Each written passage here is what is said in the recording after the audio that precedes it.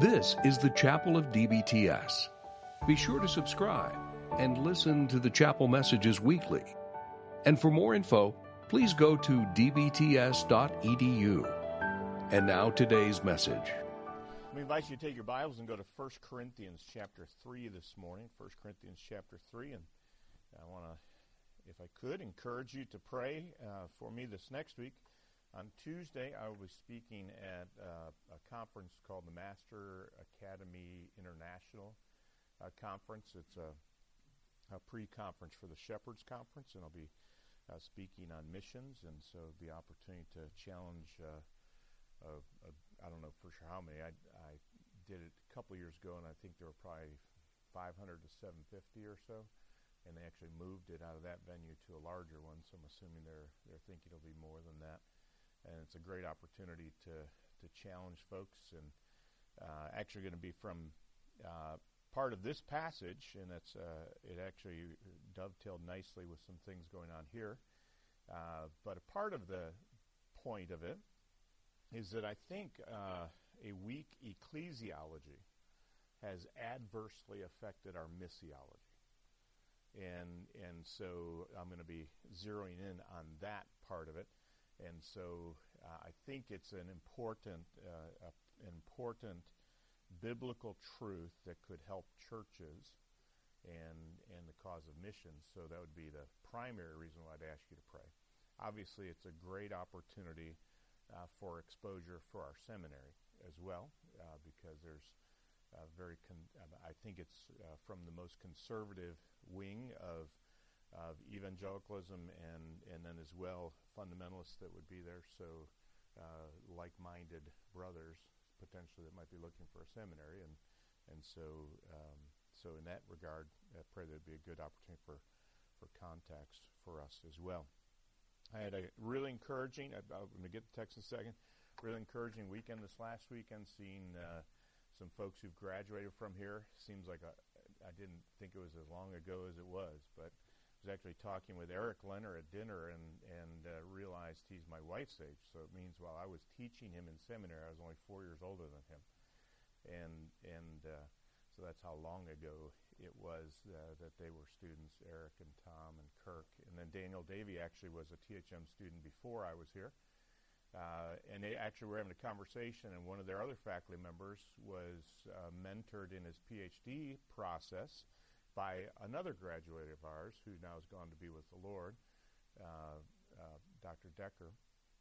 But it was it was a reminder to me of how graciously God has used this seminary to prepare and equip people for a variety of ministries and I think strengthening the church. By pastoring, by training pastors, and so I'm an alum, right? So I say this not just from a staff side of it.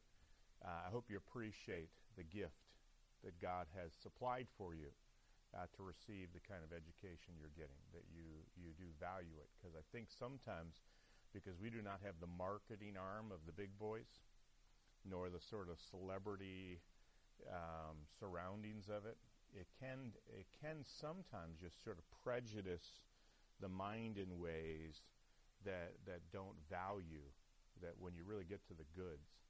You guys are getting an excellent education and in a right kind of context, I think a local church context. So I hope you treasure it. You take the most full advantage of it you possibly can. And in some senses that you become a raving fan of it, so that you actually, I think, legitimately take advantage of the opportunity God's given you for it. Look at 1 Corinthians chapter 3. I'm going to read longer than the text I'm actually going to look in on. But I want to have the context. The background, obviously, I think you might be familiar with the fact that the church of Corinth was divided. Paul began addressing that in chapter 1. he's really been working his way through that, even though there's the broader list of banners. I'm of Paul, I'm of Cephas, I'm of Apollos, I'm of Christ. By the time you're coming into 3 and 4, you're starting to see that the real conflict is a Paul and Apollos issue, because he sort of sets the other two aside and actually comes out and says in chapter 4, I've applied these things to Paul, Apollos and me, because that really seems to be the point of conflict. And to be clear, it's really not a conflict between Paul and Apollos. It's like often is the case, people who have an agenda have picked a highly visible poster bearer for them and are using them in ways that I think are not actually consistent with them. And that's what a part of what Paul is beginning to address here. If you look at beginning in verse 5 of chapter 3. What then is Apollos? What is Paul? Servants through whom you believed, as the Lord assigned to each. I planted, Apollos watered, but God gave the growth. So neither he who plants nor he who waters is anything, but only God who gives the growth. He who plants and he who waters are one, and each will receive his wages according to his labor. For we are God's fellow workers. You are God's field, God's building. According to the grace of God given to me, like a skilled master builder, I laid a foundation, and someone else is building upon it. Let each one take care how he builds upon it. For no one can lay a foundation other than that which is laid, which is Jesus Christ. Now if anyone builds on the foundation with gold, silver, precious stones, wood, hay, straw, each one's work will become manifest, for the day will disclose it, because it will be revealed by fire, and the fire will test what sort of work each one has done. If the work that anyone has built on the foundation survives, he will receive a reward. If anyone's work is burned up, he will suffer loss, though he himself will be saved, but only as through fire. Do you not know that you are God's temple, and that God's Spirit dwells in you? If anyone destroys God's temple, God will destroy him, for God's temple is holy, and you are that temple. So you can see in 5 through 9 that Paul really sort of lays an axe to the root of any conflict between groups who are claiming Apollos and Paul, because he says God's ministers aren't the issue. It's actually God who is the one who provides the growth, and in fact they have an accountability based only on their assignment. So God's given Paul something to do, he's given Apollos something to do, and they're accountable for their assignment. They're not accountable for the other person's assignment. And he even says that they are one. They actually are united in their effort to carry out God's purpose. So this foolish exaltation of servants is contrary to the work of God. My point that I want to move us toward is to see, and if you have had philosophy of ministry, you've heard me hit this point, that I believe this passage is not actually, when it's using planting and watering, talking about evangelism. It's actually talking about church planting. If you want to use the harvest, sowing seed harvest thing, go to John 4, because it is taught there. Here, he's actually talking about the planting of the church. And we know that because look at how he concludes verse 9. For we are God's fellow workers. You are God's field, God's building. So 5 through 9, he's been using an agricultural metaphor. And then he introduces at the beginning of verse 9 an architectural one. And so look what he then does there. According to the grace of God given to me, like a skilled master builder, I laid a foundation and someone else is building upon it. So if you're tracing through Paul's argument, what he's doing is this. In the using the field analogy, his role was to be a planter. Someone else came along and watered, but it was God who was giving the harvest. When he shifts to the building analogy, he says, my task was to lay a foundation. Now someone else is building on it. But then he'll come back and say, but it's God's temple. It's his building, just like you're God's building, you're God's field.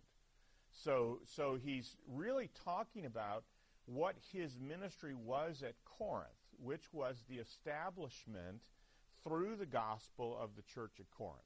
He actually did see people come to trust Christ, which the evangelism analogy would break down, because we always use that as, someone plants, someone waters, but then God gives the increase. And we treat it as somewhat chronological. And Paul would be saying, if that's the case, that no one came to Christ through his ministry. And we know he doesn't mean that, because in chapter 4, he says, you may have many teachers, but you have one Father through the gospel.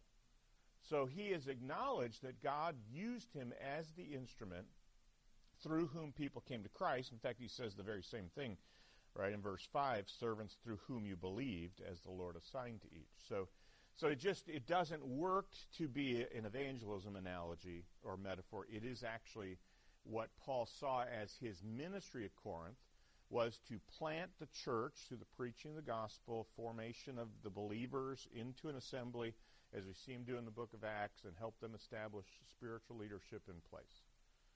That was laying a foundation. That's also a metaphor he uses in Romans chapter 15, when he talks about not having any more work in the area from Jerusalem to Illyricum, because he wanted to go where no one had laid a foundation. Right, so Paul's mission, if I could put it this way, was church-centered. He was concentrating on the establishment of the church. And in the context, that clearly is the local church. He's not talking about his mission was to expand the universal church or to advance the kingdom.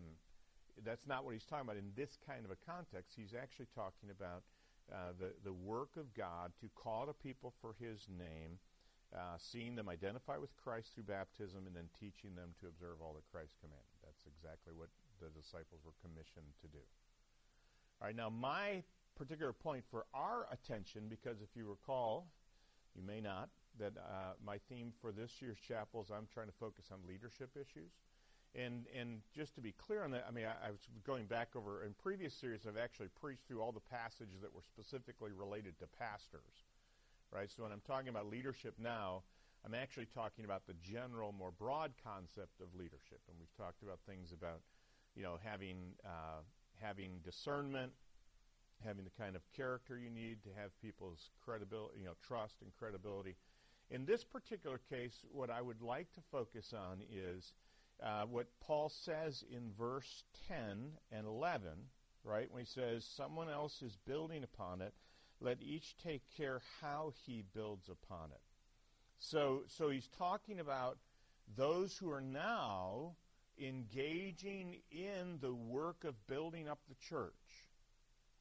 Right? And I think, therefore, he's probably targeting more specifically the leaders in the assemblies rather than just individual Christians, though it would have, I think, legitimate application to it. And the reason I say that is often, at least most often, what I've heard, verses 12 and following preached, is to Christians about how they live their lives, right? You want to have gold, silver, and precious stones, not wood, hay, and stubble. And I've always thought wood, hay, and stubble would be a great contemporary Christian music group. Wouldn't it? It'd be a great, you got Rolling Stones, you got wood, hay, and straw. But anyway, that's why I'm not a marketer or promoter for them. The reality of it is, it has extension to that, because every believer has been gifted by the Lord to fill out and complete the work of the body. So in some ways, every Christian is building on that foundation. Right? So I don't want to put a hard dichotomy between that and this. I think, though, this is talking about the kind of leadership that's being exercised.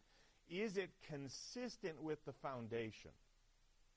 Right? That's his point. The foundation has been laid, which is Jesus Christ, and you need to build on it in a way which is consistent with that. And in fact, I think the easiest way to think about the difference between wood, hay, and straw, and gold, silver, and precious stones is actually to think about what he said up to this point in the book. Because if you turn it into this kind of a question, how does, or what does building with wood, hay, and straw look like? I think you could actually look at all the things he's been confronting and find the answer to that.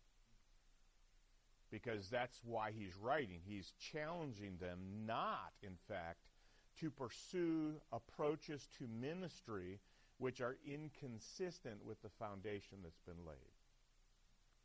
And so, obviously, I'm doing this in form of a survey for us, but I think if you go back in the book and start to work your way out, I would suggest several ways in which you might have a wood, hay, and straw ministry, or contrary-wise, be certain that you're building with gold, silver, and precious stones. I think verses 18 to 31 of chapter 1, I think I could say it this way. If you want to build with wood, hay, and straw, then build with a message that compromises the gospel or accommodates man's pride. Right? Because that's the first point of confrontation that he has with them, that there were people who were wanting to turn away from the offensive message of the cross to apparently some type of more sophisticated message that would be more attractive within the philosophical ranks of the Greeks, or less offensive to the Jews than a crucified Messiah. And so Paul has to confront that and say, no, this is actually the thing that God has appointed and chosen by which he will save people. And so he's challenging them on the very basis, particularly 18 to 25, of their message, and turning away from what God has chosen to actually demonstrate his power and wisdom. And I think that I don't think it's hard to find in our day people who think that they're a little bit shrewder than God is, and treat the message of Christianity as something of a kind of Play-Doh that can be configured into ways that make it more attractive or acceptable to people. Downplay things that are offensive, highlight the things that are attractive. Right? So, and I've said this before, I can't remember if I've said it in this specific context of chapel, but I believe that at least the last 50 to 60 years, getting close, I guess, to 70, let's say from the post-World War II up to this point, that it's just been a succession of what is attractive to Americans, right? So in the heyday of the baby boom, right, when the baby boomers were being boomed, right, it was to present the gospel as the way to accomplish the American dream and have the perfect American family. And so the framing of a lot of churches to their culture, to the culture around us, and gospel presentations were in one form or another some kind of Americana, right? And that's why I think we're still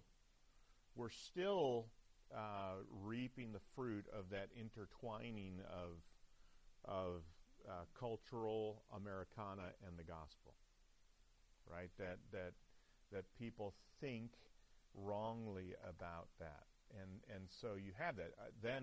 Then as the baby boomers became adults and made their way, it is not surprising that the 1970s really sort of identified as the me decade, right? That rising out of that to baby boomers would lead a massive movement of gospel presentation that was designed on personal fulfillment. Right? Rick Warren, Purpose-Driven Life. If you look at, there's a book by a guy named Pritchard that analyzes Willow Creek. Was written as a doctoral project, essentially trails their message down to personal fulfillment. And both of those guys, not surprisingly, would trace a lot of their influence to Norman Vincent Peale, who in the 50s was the positive thinking guru. And actually, I should say they'd more directly, because Norman Vincent Peale was the guy who provoked Robert Schuller of the Crystal Cathedral, and Hybels and Warren would both say that their church growth thinking was forged by attending Robert Schuller's Institute for Church Growth. Right? So essentially, you have an apostate, fully, Norman Vincent Peale, in all probability, with Robert Schuller, even though a lot of people don't realize he was ordained, I think, in the Christian Reformed Church of America, or Reformed Church of America. I always get the way they put the letters in there. But he had that. When I was at Trinity, the guy that headed up my program said that he thought the best Christian education program in the country was at the Crystal Cathedral. And he had a doctorate in this. And he said, the glass cathedral is just all show window to get people in. He basically was saying what they do. I mean, they just have it all as a big show window to attract people, and then they've got an incredible Sunday school and teaching system inside of it. And that's exactly what Hybels and Warren picked up. You got to have the show. And baby boomers want someone to come up and give them Christianity light, tell them how to be happy, how to be successful, how to feel fulfilled. And Jesus is the answer to that. The generation after the baby boomers, actually really the couple after them, have rightly recognized the incredible self-absorbed condition of the baby boomer generation, that it's all about us. But all they've done is actually gotten a little more sophisticated about it, because now it's about what they want, which is to make a difference in this world. So all of a sudden you have church ministry coming along and saying all kinds of things about how the gospel is the key to changing the society, to showing all these things, and so, for instance, even though he would not be of the younger generations, he's older than me, you hear Tim Keller saying things like, until the unbeliever comes to appreciate that you care about the things they care about, they won't give you a hearing. So you need to craft the message in a way that actually matches the things that they care about. Now, in greater and lesser ways, I think those are the Corinthian problem. And that is that the message is being reframed in terms of the target audience instead of the giver of the message. Right? Because the message is that we're proclaiming what God told us to proclaim. We do not have any right to change that message. And we are changing it when we minimize things that we consider to be offensive to modern sensibilities, like blood sacrifice, like substitutionary atonement. I mean, we're changing it when we pull those things out of the gospel message because we want to highlight other things that are more attractive, because somehow we think it's going to give us persuasive advantage. And we'll come to a part of the reason why that's wrong in a moment. But it also, the second part of the unit that we're looking at, and the way I stated it is, building with a message that compromises the gospel or accommodates man's pride.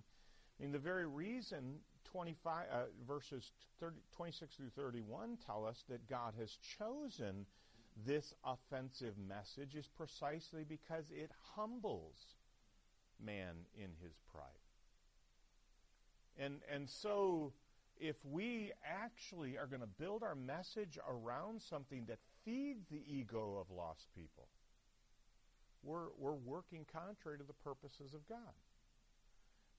And we need to recognize that, because at the core of the elevation of the individual to the center of all things, it is the outworking of our pride.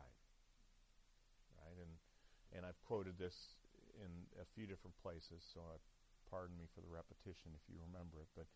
But again, taking, say, like the Bill Hybels Willow Creek approach, right? When they're writing about their approach, lost people matter to God, which is very true, right? But what they do is they turn and distort that into what they would call an anthropic principle, and try to prove that because, and this is the summary of it, because everything in the creation really seems designed to support human life, right? Take the earth and move it a little bit away from the sun, and we freeze. Move it a little closer, we burn up.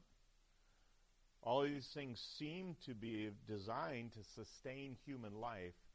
Then they draw the conclusion, after painting all that out over a period of time in the book and saying, so how else can you come to the conclusion other than we must really matter to God? And I know I could be bordering on nitpicking here, all right?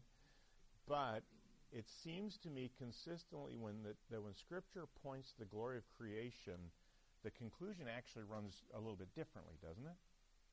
Like Psalm 8, it says, what is man that you are mindful of him? Right? I mean, it's talking about the glory of the creation, and it says, what are we that you even take thought of us? We're so insignificant in light of all that you've made. The heavens declare the glory of God. The firmament shows his handiwork. But all of a sudden, now at the center of it is us. And when I consider the works of your hands, wow, I must be really important. I really matter. You've done all this for me. Right? And that message distorts, I think, the point of what's going on. Right? Because how do you move from that to God is prepared to condemn you to an eternity in the lake of fire for defying his glory in the pursuit of your personal happiness? I mean, it's a hard bridge. That's why it doesn't come up a whole lot. Right? It's not brought to bear much because it is offensive to really talk about the necessity of atonement, blood atonement. That is the cost of life to atone for sin. And it humbles us. It's intended to humble us so that we would boast in nothing but the Lord, right? That no human being might boast in the presence of God.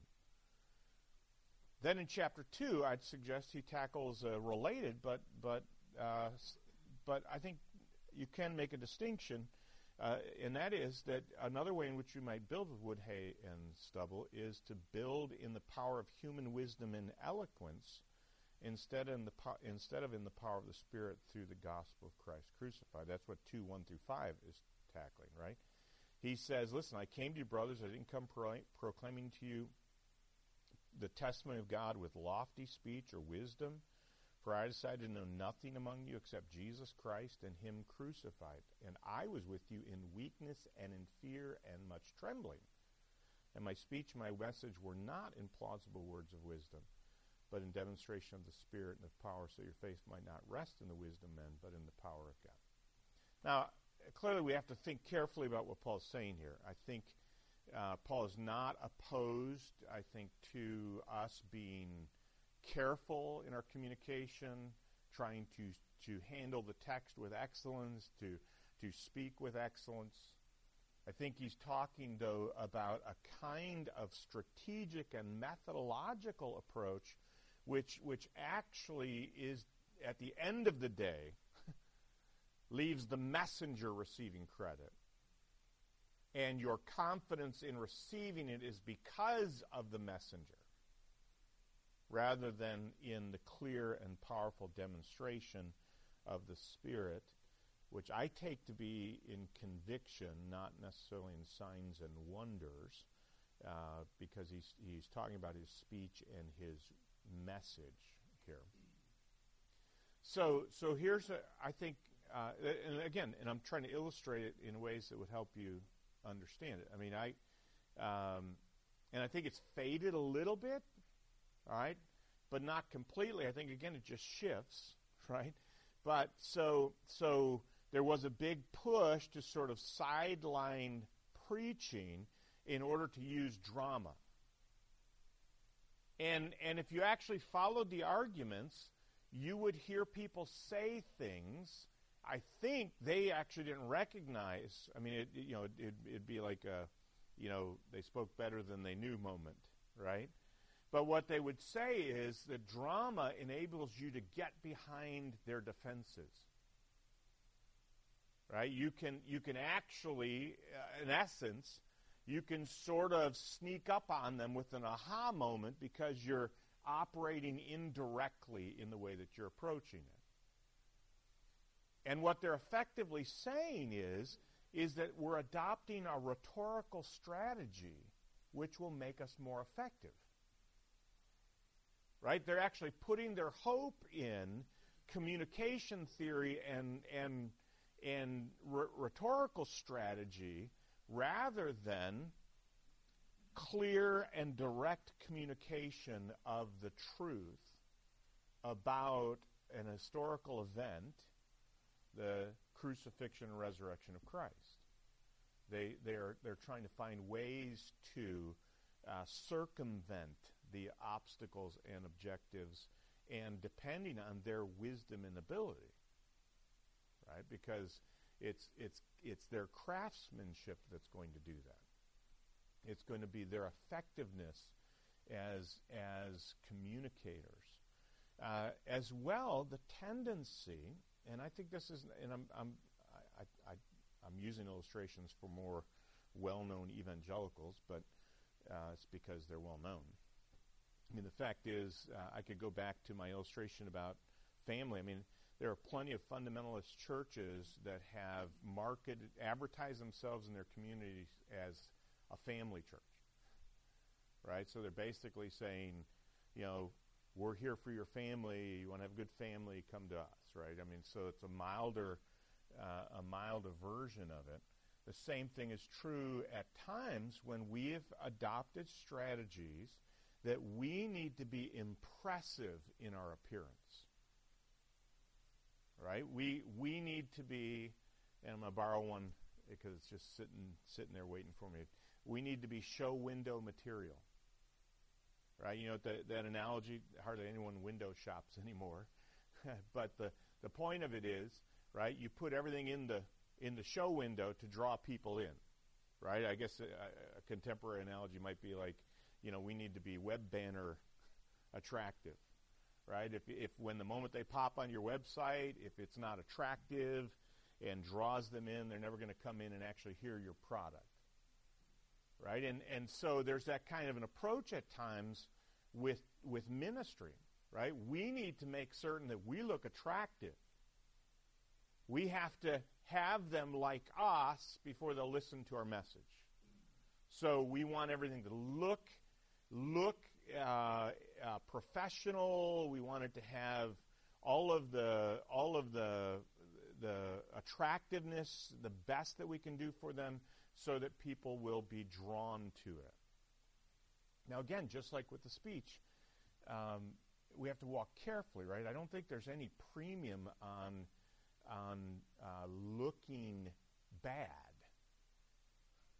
right? I don't think the goal is that we're supposed to give the most unattractive presentation of ourselves to people, right? That wouldn't be the right conclusion. But when we're talking about motivations and what we're aiming to do, if we actually start to say the thing that will win people to Christ is not actually the message we have delivered in the power of the Spirit, it's actually our personal winsomeness. Or it's the attractiveness of us that somehow does that. Right? And I think we have to be really careful about that. I mean, I think at times we actually walk away from what would be our legitimate hope of reaching lost people to embrace strategies that put us into the marketplace of competitors who actually have things that appeal to lost people. Right? All of a sudden, hey, we're going to play the game that you're playing and see if we can get our market share, and we can't actually play that game because we're saying something to them which is resisted in the human heart. And that actually leads me into the third thing that Paul, as I'm drawing it out, right? If we want to build with wood, hay, and stubble, then I think we not only turn from the message that God's entrusted to us and the way in which we're supposed to communicate that message, but we also can do so by building on a faulty view of man's depravity. That's what verses 6 through 16 are confronting, right? They are under appreciating why a natural person rejects the gospel. And that's the problem, right? I mean, verse 14 comes full clear in that the natural person does not accept the things of the Spirit of God, for their folly to him, and he's not able to understand them because they're spiritually discerned.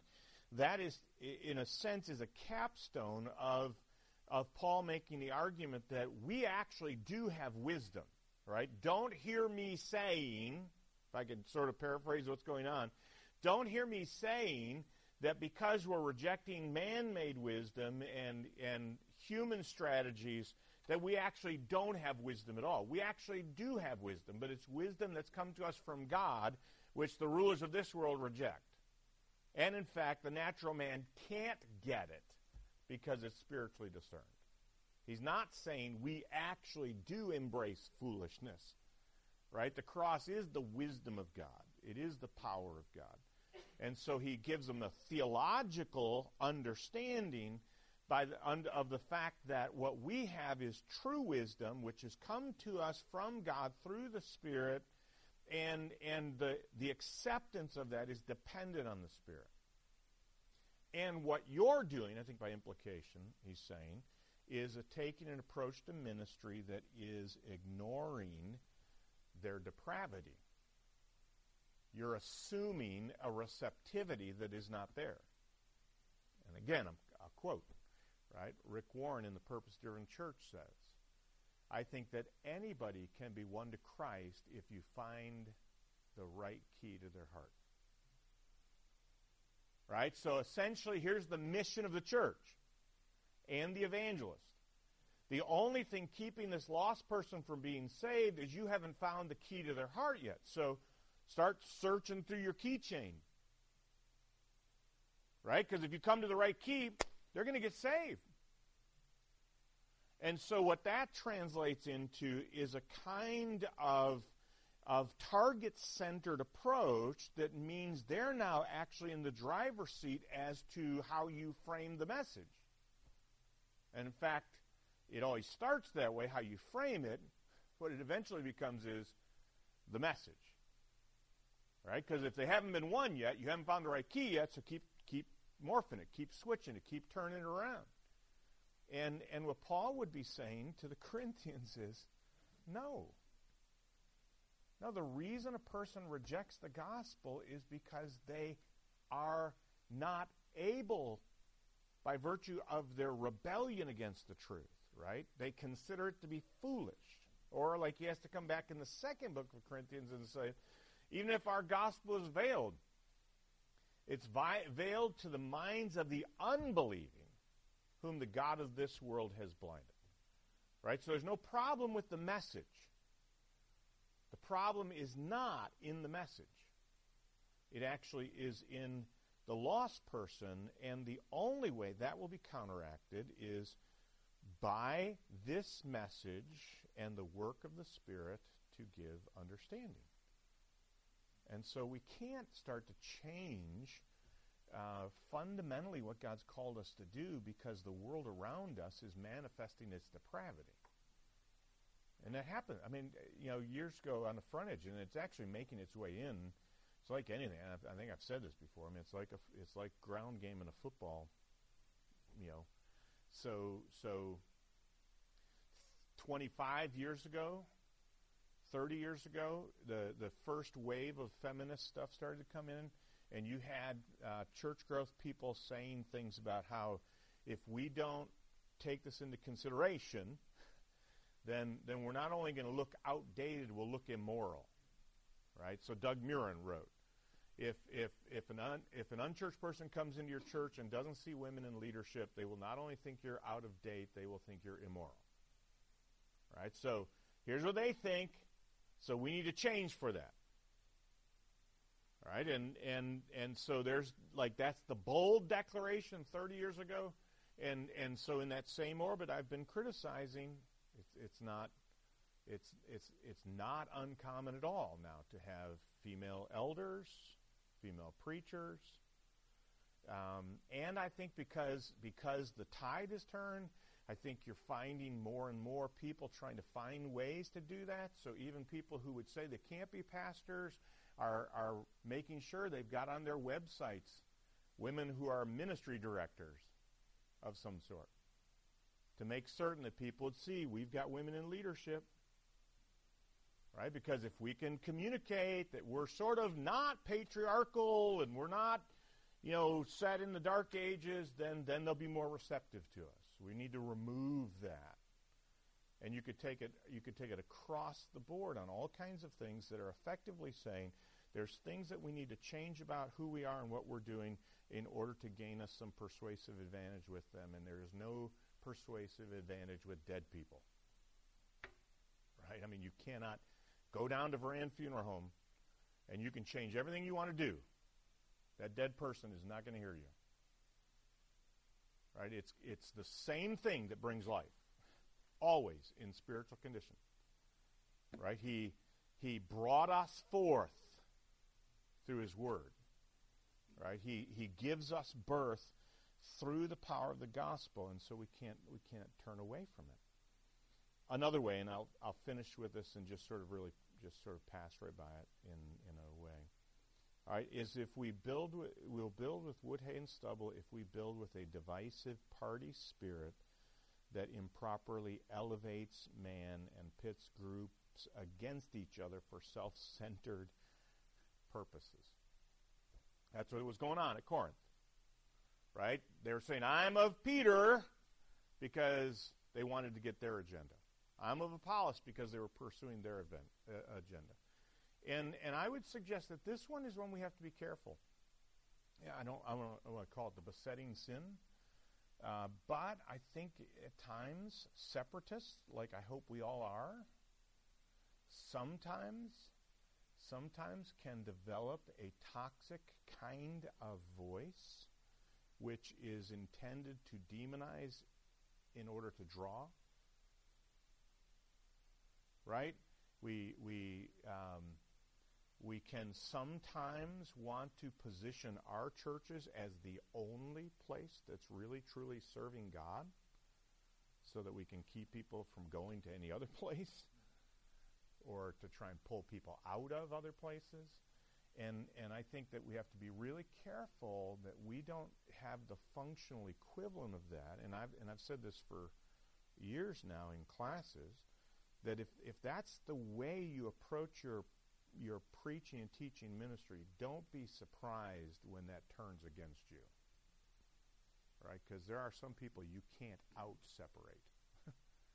And if you draw them by being the person who separates more than everybody else, at some point, when you don't go as far as they want to go, they're going to think you're a compromiser, right? So I think we have to preach truth. We have to, I think, be willing to name. I mean, this Sunday, Lord willing, Paul names Hymenaeus and Alexander.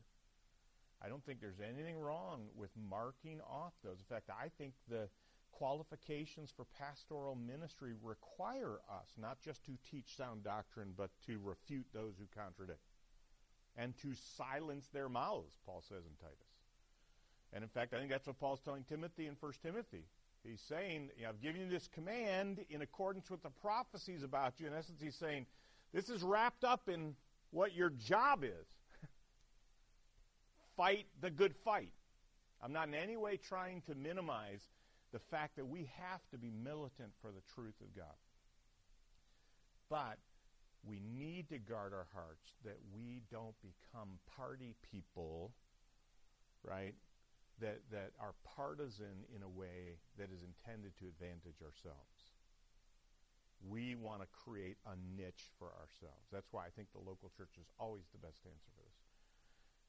Parachurch ministries have an inherent conflict of interest because they're actually have to exist by constantly foaming conflict, whereas pastors and churches can't thrive if that's all they exist for, right? They actually have other things that they need to do. So it brings balance into it, and we need to guard ourselves in our church about allowing that kind of a spirit to come in, that we create in people a kind of disposition that is inherently divisive, because that's not actually standing for the truth. Right? It isn't. It's actually making too much of people and not enough of the Lord himself in that regard. So be careful about that. Growth that comes from tearing down others, I think, is dangerous growth. Right? And we need to be cautious about that so that we have, at the end of the day, big day, when the Lord assesses our work, it meets his approval. Because it really practically is a terrible shame to spend your whole life and all of it is burned up. I mean, you might be obviously I don't have a problem with speaking at conferences, but, you could be extraordinarily popular in this ministerial world and have your ministry amount to very little in God's eyes.